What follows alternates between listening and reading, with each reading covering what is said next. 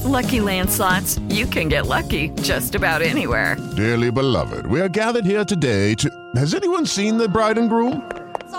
Sorry, we're here. We were getting lucky in the limo and we lost track of time. No, Lucky Land Casino, with cash prizes that add up quicker than a guest registry. In that case, I pronounce you lucky. Play for free at LuckyLandSlots.com. Daily bonuses are waiting. No purchase necessary. Void where prohibited by law. 18+. Terms and conditions apply. See website for details. Welcome to the Dispatch Podcast. I'm Jamie Weinstein. You may have heard me last week hosting the Monday edition of the Dispatch Podcast, but this is actually my official launch date. Let me just give you a little bit of an introduction for those who may or may not know me. Some of you may know me from hosting the Jamie Weinstein Show, the creatively named podcast I hosted for many years, doing long-form interviews with people all over the ideological spectrum, from Roger Stone to Ta-Nehisi Coates, where I tried to have civil but pressing conversations, pose questions that brings out something different with each of the guests and challenge sometimes preconceived notions. I'm going to try to bring a little bit of that here to the Dispatch on Mondays, try to bring on people that disagree with me on some issues, and even those who agree with me, try to press them to clarify their ideas. So you'll see me interview newsmakers, as well as do what we call explainer podcasts, try to bring on an expert to explain something that's happening in the news, kind of like we did on my soft launch last week on international law. So I'm super excited to be joining the Dispatch team hosting on Mondays. So I hope you will enjoy the episodes that I put out each week here every Monday. Today, we're talking with Graeme Wood. He is a staff writer at The Atlantic. He has covered many different topics over the years, but particularly he has focused on ISIS and international terrorism. We talk about what is going on the ground in Israel, where he is covering the Israel-Gaza conflict, and we got into a lot of different issues. But let's get right into it. Without further ado, I give you Mr. Graeme Wood.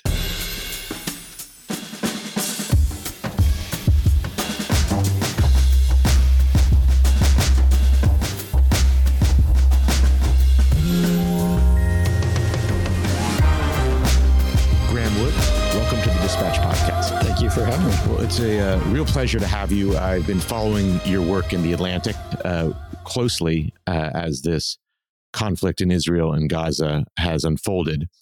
I wanted to go back to when you arrived in Israel.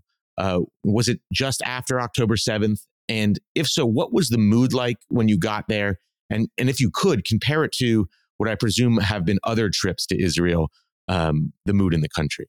Yeah, I had been in Israel actually just a few weeks before. So I was able to do an A-B comparison that was a few weeks before and then a few days after the October 7th attack. I got off the plane in Amman, actually. There were all these flights that were getting canceled. So even just getting in, unless you were taking El Al, which pretty much went steady, but it wasn't flying from where I was still going. Otherwise, you had to figure out how to improvise a way in. So I crossed in from Jordan, got to Jerusalem, and the atmosphere was kind of creepy, honestly. I mean, I've been to Jerusalem many times. It's a tourist city.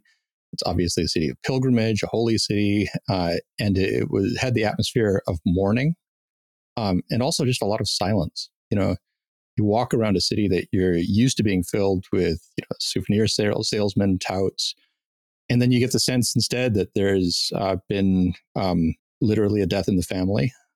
And then also that a lot of the people who are usually there are just gone. So I walked through the old city one day and met zero tourists, and most of the salespeople had closed up. So the few people I spoke to, many of them had the same comment, which was, we thought we'd never experience this again after COVID, but the streets are empty. Now, the other interesting thing about Jerusalem, of course, is that it has a pretty large ultra-Orthodox population. And curiously, that population seemed to be going about business as usual in their neighborhoods of the city. So Israel's always a funny place. It was funnier than usual then.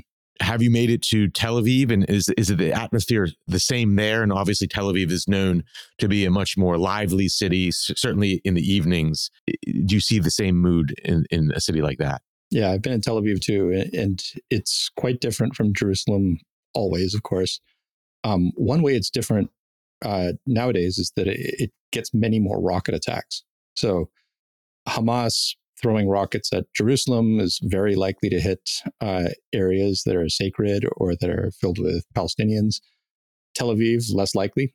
The other thing about Tel Aviv is that it doesn't have the same number of ultra-Orthodox. The ultra-Orthodox Israelis, Israeli Jews, typically don't serve in the military. So in the days after the attack, when I arrived, all these reservists were being called up. All these soldiers were showing up for duty, whether they were called up or not.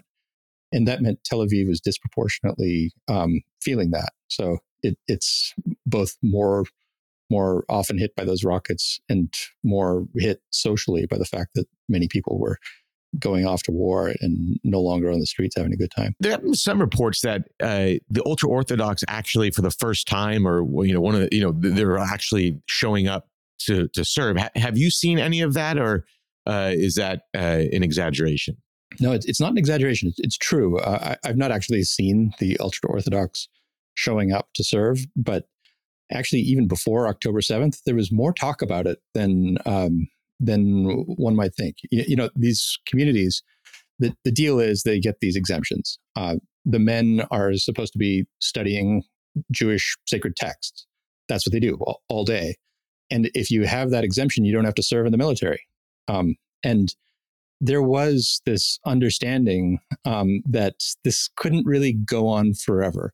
In the following sense, the ultra-Orthodox population was growing as a share of the population so fast that if you have 8% of the population not serving in the military in a security state like Israel, can manage that. But if they're growing, doubling every, I don't know how many decades, then eventually you get 50% of the population that's not serving in the military, and that's unsustainable. So I think the ultra-Orthodox community, they understood that this couldn't go on forever, and there was, on the kind of down low, some talk about, okay, we've got to figure out a way so that we are part of a sustainable Israel that also is an Israel that is friendly to our way of life.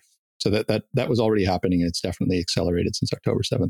The story of, let's say, October 6th in Israel was a divided country. And let's say October 8th is a more united country. What is the unity towards, other than obviously defeating Hamas? Are they unified in other ways that, we watching from abroad might not realize?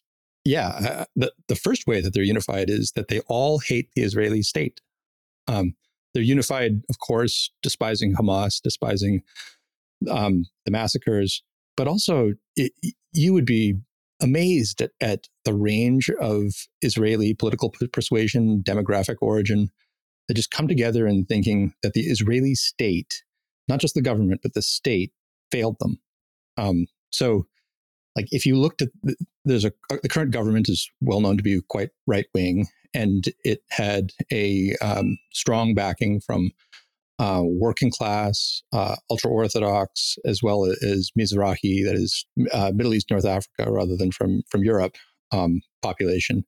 And some of those people who were reliably pro-government just expressed hatred toward the government and toward the idea of Israel that they thought had shortchanged them in the extreme. They thought there's no point in Israel other than to be a place where this kind of thing doesn't happen. And we had signed on completely to the idea of Israel, to this government. They let us down so completely that we're simply disgusted. And then to add to that, of course, there was the hundreds of thousands of people who opposed the right-wing government, who already hated the government, and who were just confirmed in their view that the government was incompetent, that it was failing at its most basic tasks. So everybody agreed in the days afterward that Hamas had to be destroyed, and everybody agreed that the state of Israel was not something that they could look at with anything but cynical eyes going forward. Well, that's a difficult situation, you would think, to be in. To all believe to want to take on a very difficult mission to dismantle Hamas, but at the same time not believe the government who's in charge of, formulating a plan with the military to do so is competent to do it. How does that get reconciled? Do they just, allow the government to continue on to try to accomplish this mission and wait until afterwards to see what happened on October 7th? Or is it possible that you could have a transition of leadership in the midst of war? I think it's unlikely that the transition would happen. The last thing I did before I left Israel, before the attack, was see the Helen Mirren movie Golda. And I've spoken to a lot of Israelis who have seen that recently. And they think back to it because they saw Golda Meir and the Yom Kippur War of 1973 also have an extreme intelligence failure. And this is the template that's in people's minds about what to expect of their leaders. That is that the war will happen. There will be no change, at least in the very early days of the war, probably not even in the middle. But afterward, there will be a reckoning. And a lot of the people who thought they and their cohort would be around and leading Israel forever will be kicked to the curb. There will be a commission, there will be recrimination, and there will be change. But I don't think that's something that anybody expects to happen right now. But, in a year, in 2 years, I would be shocked if Benjamin Netanyahu is still in charge of the government. I would also be shocked if the different command chiefs of the IDF are still in power. It was a failure unlike anything. And if there's not any follow through and responsibility taken, then that cynicism is surely justified. That kind of leads into your most recent piece, the theory of Hamas's catastrophic success, in which you suggest from your reporting, which goes against some conventional wisdom. You write about Hussein Yabish's idea that Hamas was trying to draw the IDF into Gaza. That you write that they were shocked almost that the IDF's Gaza wing just was nowhere to, in a large sense, to stop them. And this will obviously go into the hearings that ultimately will come into what happened on October 7th. But it's still a question that puzzles someone like me who has been to Israel 6 times. It's hard to go very far without seeing a lot of IDF soldiers. Is there any sense of how Hamas was so successful in that awful sadistic operation on October 7th? Yeah, I mean, there's a bunch of different answers to that. There are tactical questions, like how did they blind the IDF on the Gaza border? There's some borders of Israel that famously they're so tightly locked down electronically that a bird cannot fly over without the IDF knowing what species it was. So just to that point on the Gaza fence, I mean, it used to be the government would brag about it was 100% successful in stopping terrorists getting through the fence. I don't know if that was the case up until the date, but I think it probably was that no terrorists had gotten through the fence until October 7th. I mean, there had been attacks. There had been attacks on checkpoints in particular. So, but an actual penetration onto Israeli territory, that was unheard of, unforeseen, let alone keeping that territory over the course of hours. And,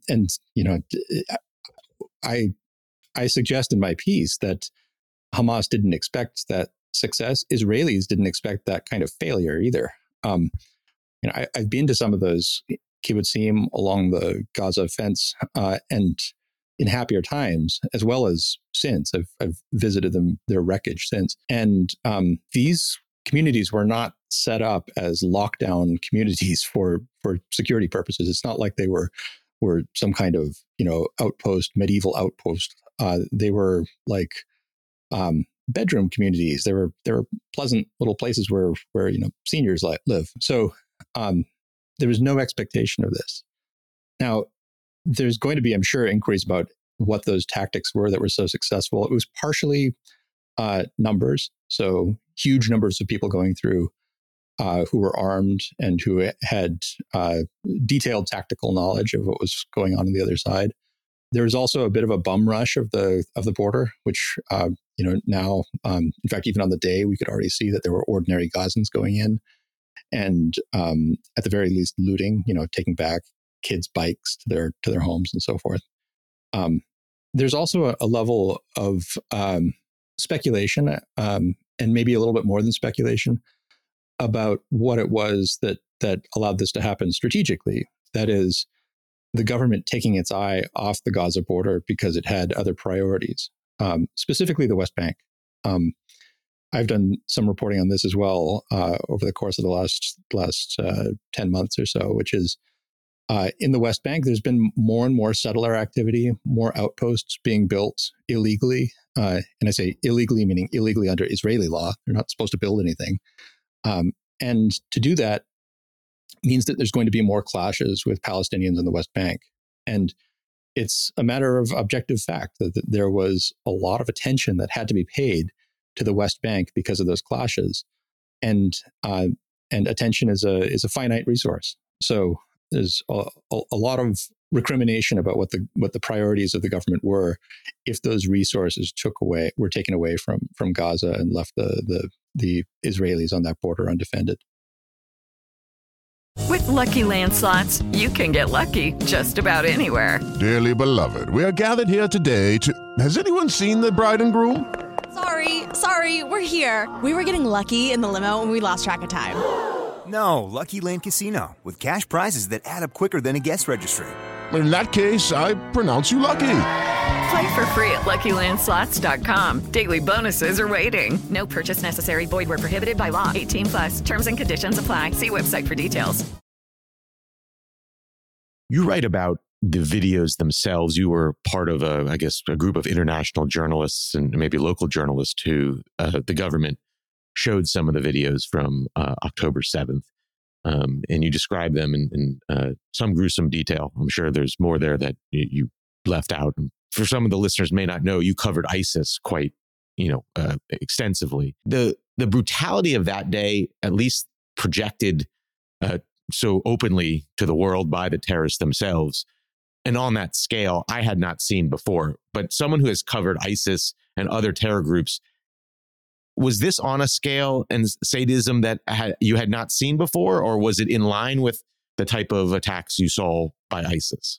The sadism was comparable. The film critic Roger Ebert, he has this story about going to, in his early years as a journalist, covering a carnival. He was told that the barker said, "We have the best geek in the world. What does a geek do?" He says, "He bites the heads off of chickens." And Ebert asked, "Well, what's the difference between a good geek and a bad geek?" And the barker said, "Do you want to look at the chickens?" It's kind of like that, where you could draw gradations between the barbarity of ISIS and of Hamas, between the grotesque things that you see in the videos of one group and the other. To some degree, it doesn't matter. I mean, they're both maximally sadistic organizations at the moment they make these videos. What I noticed as someone who spent years watching everything that ISIS put out,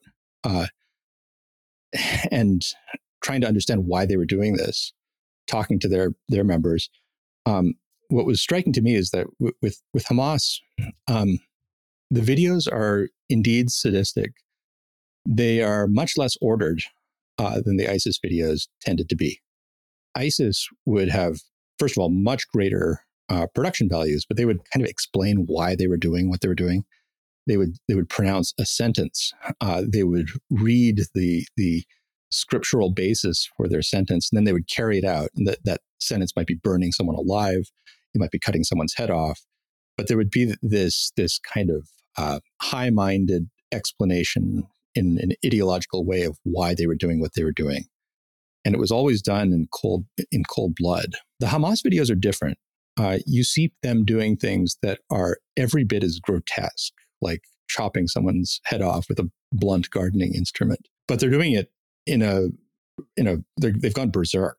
Not that they didn't intend to do these things when they went in, but the evidence of premeditation is different, and the high-mindedness of the violence is also not really there. That the desire to do the will of God because the end of the world is coming, that's pretty high-minded. And then with Hamas, it looks like random people in tracksuits in some cases who have gone in and are doing the most unspeakable things. And you just catch yourself wondering, well, why would you do this? I know you don't like Israelis, but there's lots of people I don't like who I wouldn't do this to. It's not clear how this is really in the end going to get you your land back if that's what you want. So it's it's a very upsetting 43 minutes of video that have been released for the eyes of journalists. And I still am upset by it and have trouble figuring out exactly what's going on and why. Are you surprised by the denialism that still exists about what occurred? You see some people question whether babies were burned and whatnot. With the extensive video and the journalists that have seen it and reported on it, does that surprise you at all? No, only because I guess I have a pretty dark view of human nature and of people's willingness to believe what they have to believe to continue with their political priors. I mean, there's a lot of people who are simply incapable because of their commitment to one side of this conflict, incapable of believing that the side that they're on would do horrible things. And so when they see, when they're told that there are images of a Thai farm worker being beheaded, then the only way that as a matter of self-protection, the only way that they can deal with that cognitive dissonance is to deny that it's happened. And this is a contemptible reaction, but it's one that human psychology would predict. I mean, the way that a lot of people who are tearing down posters of kidnapped children who are in Gaza,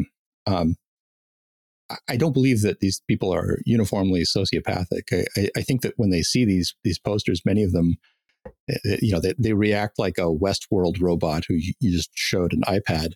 It's like I guess I don't believe. I don't know what that is. And then they do these. Yeah, they react accordingly and just slide back into those political priors and take down what they think of as the posters of their enemies. I guess I meant to ask this up front. Have you ever been in Gaza in any of your trips to Israel? I have. It would be false to say that I know Gaza well. The only area of Gaza that I've been into is Rafah, which is the city that is on the edge of the Egyptian border, and that was about 20 years ago. You write in one of your earlier articles on what is Israel's goals in their response in Gaza. And my question is that you see a lot of people here in the U.S., and sometimes understandably, isn't there another way to go about dismantling Hamas or responding without the consequence of civilians dying in Gaza? And I guess my question for you is, having talked to people on the ground, I presume security officials, is there a possible way to accomplish defeating Hamas or dismantling Hamas without massive destruction of both terrorist and innocent life in Gaza? I mean, you could also ask, is there a way of defeating Hamas with that devastation? Hamas has external offices, and there's a lot of people who just believe in it. So that's one end of the analysis that you have to think about. Now, could Hamas be taken apart without massive civilian casualties? No one I've spoken to believes that is possible.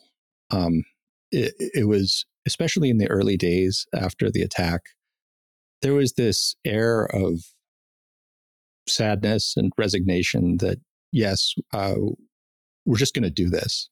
There was a sense that in the past, we were going to feel out the possible political solutions. We were going to have some conversations, maybe even just behind the scenes.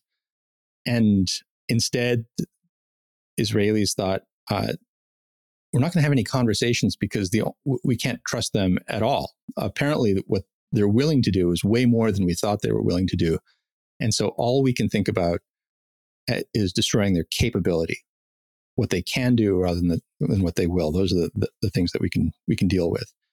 But there was also an understanding that the number of Israeli IDF dead in such an operation could be in the thousands, and an understanding that Palestinian dead, which I don't think were weighed or are weighed the same way that Israeli dead are, but that there was also an understanding that there would be civilian dead on that side that would be quite a bit higher. But no, not a way to deal with that. I will be delighted to discover that that's not true, and that the invasion, which now we're about a week into it, bears enough fruit where they can pull back. But as of now, that does not seem to be what's being planned for. There's at this point only 23, I believe, Israeli fatalities in the invasion, but they haven't gone into the first tunnel yet, as far as we know. So it could still be truly awful going forward on the Israeli side, and it's already awful on the side of Gaza. I can say, at least for my part in the West, and I think there's a lot of people like me who like to think that there's some trick up Israel's sleeve, like 1976 in Entebbe, that they're going to do some incredible rescue operation that no one thinks of and shocks the world. Is that is there any scenario where, I think there was one report from probably a not trustworthy outlet that I saw some people on Twitter mention they're going to put some type of gas in the tunnels and they're going to, put sleeping gas or something and go in there and try to rescue hostages and get rid of the terrorists. Is there any sense that there's some secret surprise that Israel has other than a conventional type of war that we saw in some cities in Iraq, like Fallujah and Mosul, that is really bloody and really brutal? It's funny how the speculation that you hear from both sides sort of meets in the middle. So there was speculation in a Qatari outlet, which Qatar is a sponsor and friend of Hamas, saying that there's going to be gas that's piped into those tunnels and everybody's going to be killed. Prepare for the worst. Chemical weapons. And then, yes, on the side of the Israelis, there's also, thank goodness, there's going to be chemical weapons. We're going to pipe in who knows what, and it'll be a magic elixir that is going to allow us to be victorious without massive casualties. So much of this is either wishful thinking or I don't know what the opposite of wishful thinking is, but piping in a gas. You remember in the early 2000s, in the earliest years of Putin's reign, there were terrorists from the Caucasus who seized the opera house. And Putin piped in his special sauce, probably some kind of early fentanyl derivative. It killed most of all the hostages. Everybody was knocked out, and a huge number of the hostages died too, because if you give someone a gas that makes them fall asleep, there's a very good chance that they stop breathing too, and they need to breathe. And so you have to go in there, and if there's someone you want to save, pull them out. So it's really, I think, unless there's some incredible secret innovation in anesthesiology that the Israelis haven't told us about, then it seems pretty unlikely that there's going to be a solution that allows the 240 hostages who are somewhere subterranean in Gaza to survive, that saves IDF soldiers from dying in large numbers, and that neutralizes Hamas fighters without killing a whole bunch of civilians too. I don't see any way around this that keeps things from being pretty awful. Now there was there's an IDF general named Yair Golan who just a couple of days ago was on I believe it was Army radio, and who said the IDF is not going into the tunnels. If you go into the tunnels, you die. Luckily, we're not stupid. We knew these tunnels were there. And we do have plans to not go into the tunnel. Those tunnels will be death traps for Hamas. That was the most optimistic comment that I've seen from any informed Israeli. I don't know physically how it's possible to not go in and to distinguish between enemy combatants and the people you want to save. Well, I guess there was a thought that once they run out of fuel, they need the fuel to operate lighting and I guess other oxygen type devices in the tunnels, that would be a death trap there. But is it the belief that most of the hostages are also in the tunnels as well? I don't know. If I were the type of person who had no interest in following international humanitarian law, then I would absolutely bring my human shields in there in the tunnels with me. So I think it's a reasonable expectation that they're down there. Now, Israel has basically encircled at this point Gaza City. which is the stronghold of Hamas's fighters. And so it would be it'll be interesting to see what happens if Israel decides, okay, we're not going in those tunnels, but that encirclement is done, and now time is on our side.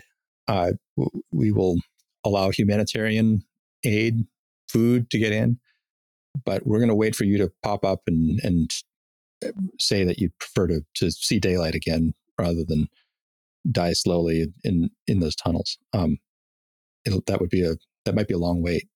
You're not on the ground in Gaza, obviously. It's not easy to get on the ground in Gaza. Is there any evidence that the Gazans are blaming Hamas for the plight versus Israel, or that there was? I remember during the Lebanon war, there was some anger at Hezbollah within Lebanon for bringing that massive destruction upon the country. Is there any evidence that it's really Hamas that's getting a large part of the blame for what's going on in Gaza? Jamie, it would be wrong of me to speculate on what Gazans think, since I'm not able to be there. And I will say this: we know this is demonstrated empirically that Hamas is pretty unpopular in Gaza. There's this funny crisscross that happens with public opinion in West Bank and Gaza, with the Palestinian Authority, which is in charge of the West Bank, and Gaza, which is ruled by its enemy Hamas, where the Palestinian Authority is relatively popular in Gaza and Hamas is relatively popular in the West Bank. And it really just has to do with, as far as I can tell, the fact that people don't like the people who are actively misgoverning them. If you get someone who's ruling you and who's corrupt, you do not like them. And so it wouldn't be shocking if there's a lot of people in Gaza who are really angry at Hamas. There already were. But that said, you also tend not to like the people who are bombing you for much the same reasons. And so I wouldn't expect that demonstrated political preference would extend to any charity toward Israel, which, by all counts, has killed thousands of people in Gaza so far in this war already. Regional war, that seems to be something that lurks as a fear in the background. I would assume for Israel, certainly for even us in the United States, we don't want to see a large war break out. Today, Hassan Nasrallah, the leader of Hezbollah, gave this much anticipated speech, which did not seem like he was about to enter this conflict. Have you heard any reaction within Israel, whether that speech has kind of calmed the potential fear of a larger regional war? So that speech was just a couple hours ago. During the speech, I was listening on my phone. As I was walking by Damascus Gate, I bought some kebabs in the street. The kebab seller was also watching on his phone while he was serving me. I would say my reaction was deeply unimpressed. His reaction, as I watched him listening to exactly the same words at the same time, was also unimpressed, even bored.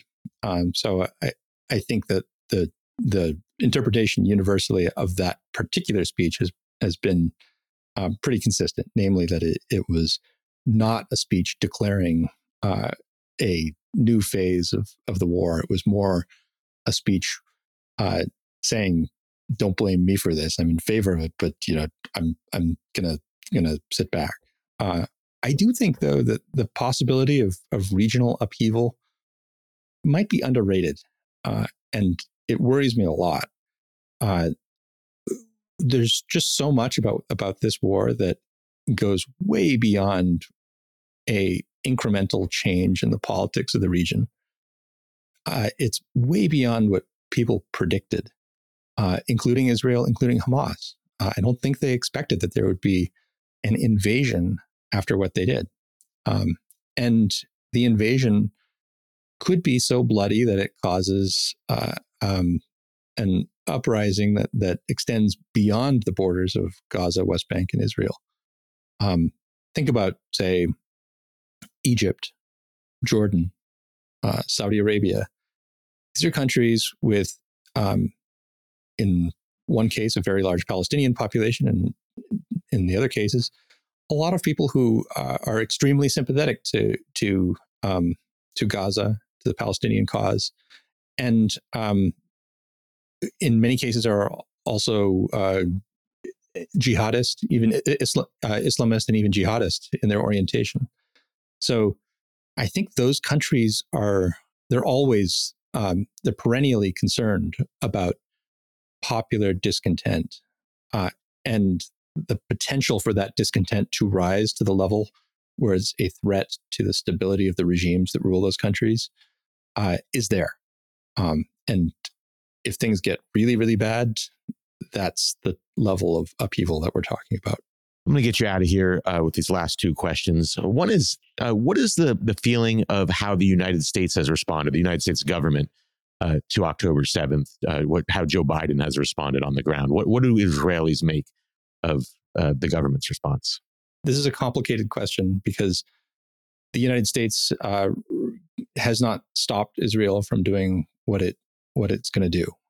It has counseled restraint. The repeated visits from Secretary of State Antony Blinken are read as being just try to hold back, please. But one aspect of the mentality of Israelis, I think, during the last month that it's hard for people to understand from the outside is how little they care about this. Of course, Israel wants to have friends and certainly wants to satisfy its closest ally, the United States.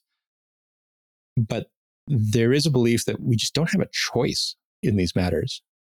If you've got a statelet right next door that will, if it has the chance, do this, that is happy that it did it, that says, as Hamas officials have said as recently as a few days ago, we're going to do it again and again and again, then yes, it would be nice to keep your allies happy, but you just don't have a choice. You have to stop them. You have to go in and reduce their capabilities, the capabilities of Hamas to zero. And so the concern over American elite and mass opinion, I don't know if it's ever been lower than it was in the week or two after October 7th. I'm going to end with this question. It sounds like there have been a number of things that have surprised you since October 7th. Is there anything in your reporting that has surprised you the most? The thing that surprised me the most was probably the surprise in the days after October 7th, the immediate aftermath of October 7th, that other fronts did not open up. Just like on September 12th, 2001, Americans were wondering, okay, what's next? Is the anthrax next? Our planes are on the ground, but what else could they do? There was a similar mood of wondering, surely an enemy that is stealthy and smart enough to have outwitted the IDF on the border of Gaza had a plan for the next day.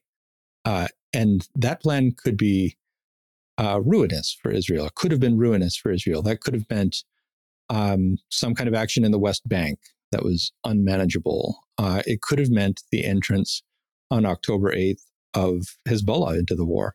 That would have been the moment to do it. If Hassan Nasrallah, the head of Hezbollah, who gave that speech today, really wanted to enter the war and make it matter, that would have been the day to do it. So I think that the biggest surprise was that none of that ever happened. And I think as we, with almost a month's hindsight, look back on what Israel and Gaza have been living through, that might be the most important thing to notice, was that this was a day of absolute catastrophic carnage. But it was not, as far as we can tell, a day of strategic thinking or a plan that is unfolding. And Israel still has to sort of stagger around trying to get its bearings again. But it does mean that the enemy that they're facing and the plan that they're trying to counter is not quite as thought through as it seemed like it might have been. Graham Wood, thank you for joining the Dispatch Podcast.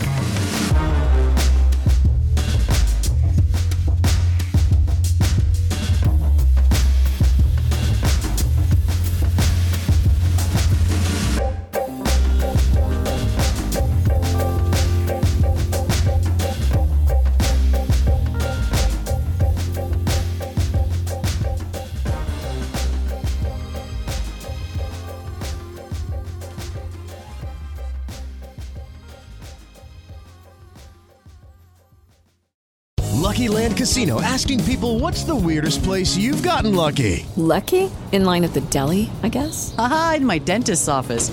More than once, actually. Do I have to say? Yes, you do. In the car before my kids' PTA meeting. Really? Yes. Excuse me, what's the weirdest place you've gotten lucky? I never win and tell. Well, there you have it. You can get lucky anywhere, playing at LuckyLandSlots.com. Play for free right now. Are you feeling lucky? No purchase necessary. Void where prohibited by law. 18+. Terms and conditions apply. See website for details.